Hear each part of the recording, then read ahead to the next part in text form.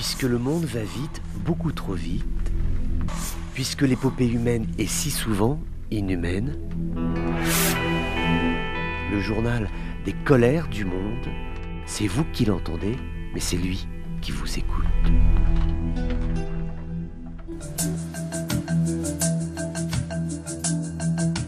Bonjour à tous, bienvenue dans ces colères du monde. Il y a quelque chose de terrifiant dans ce drame qui s'est produit en Tunisie, sur l'île de Djerba. Un homme a ouvert le feu sur deux personnes qui priaient dans une synagogue tunisienne. Deux gendarmes étaient là, l'homme a ouvert le feu sur les gendarmes, il a ensuite été abattu, un terroriste tué, 4 victimes.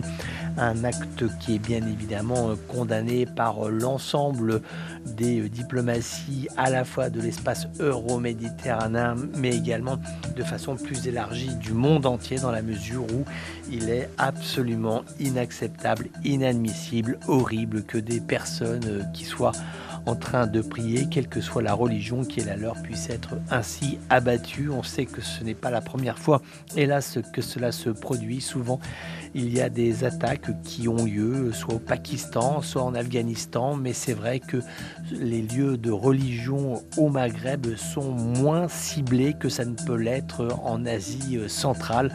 En tout cas, c'est tout à fait terrible et regrettable. D'abord parce que cela exprime de façon très claire qu'il y a toujours une problématique de sécurité antiterroriste en Tunisie, que cette problématique n'est pas réglée.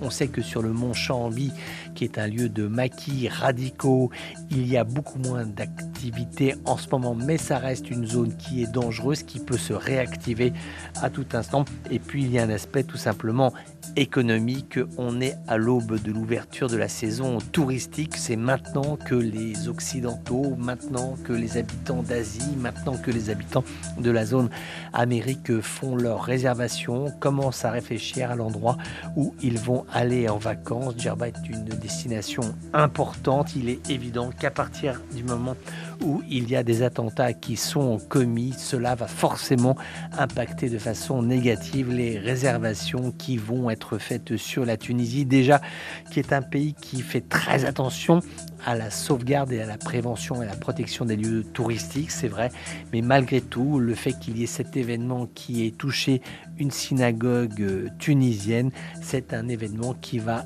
impacter négativement le taux de réservation dans cette Tunisie qui en aurait aujourd'hui tant besoin au regard de la crise économique qui est la sienne.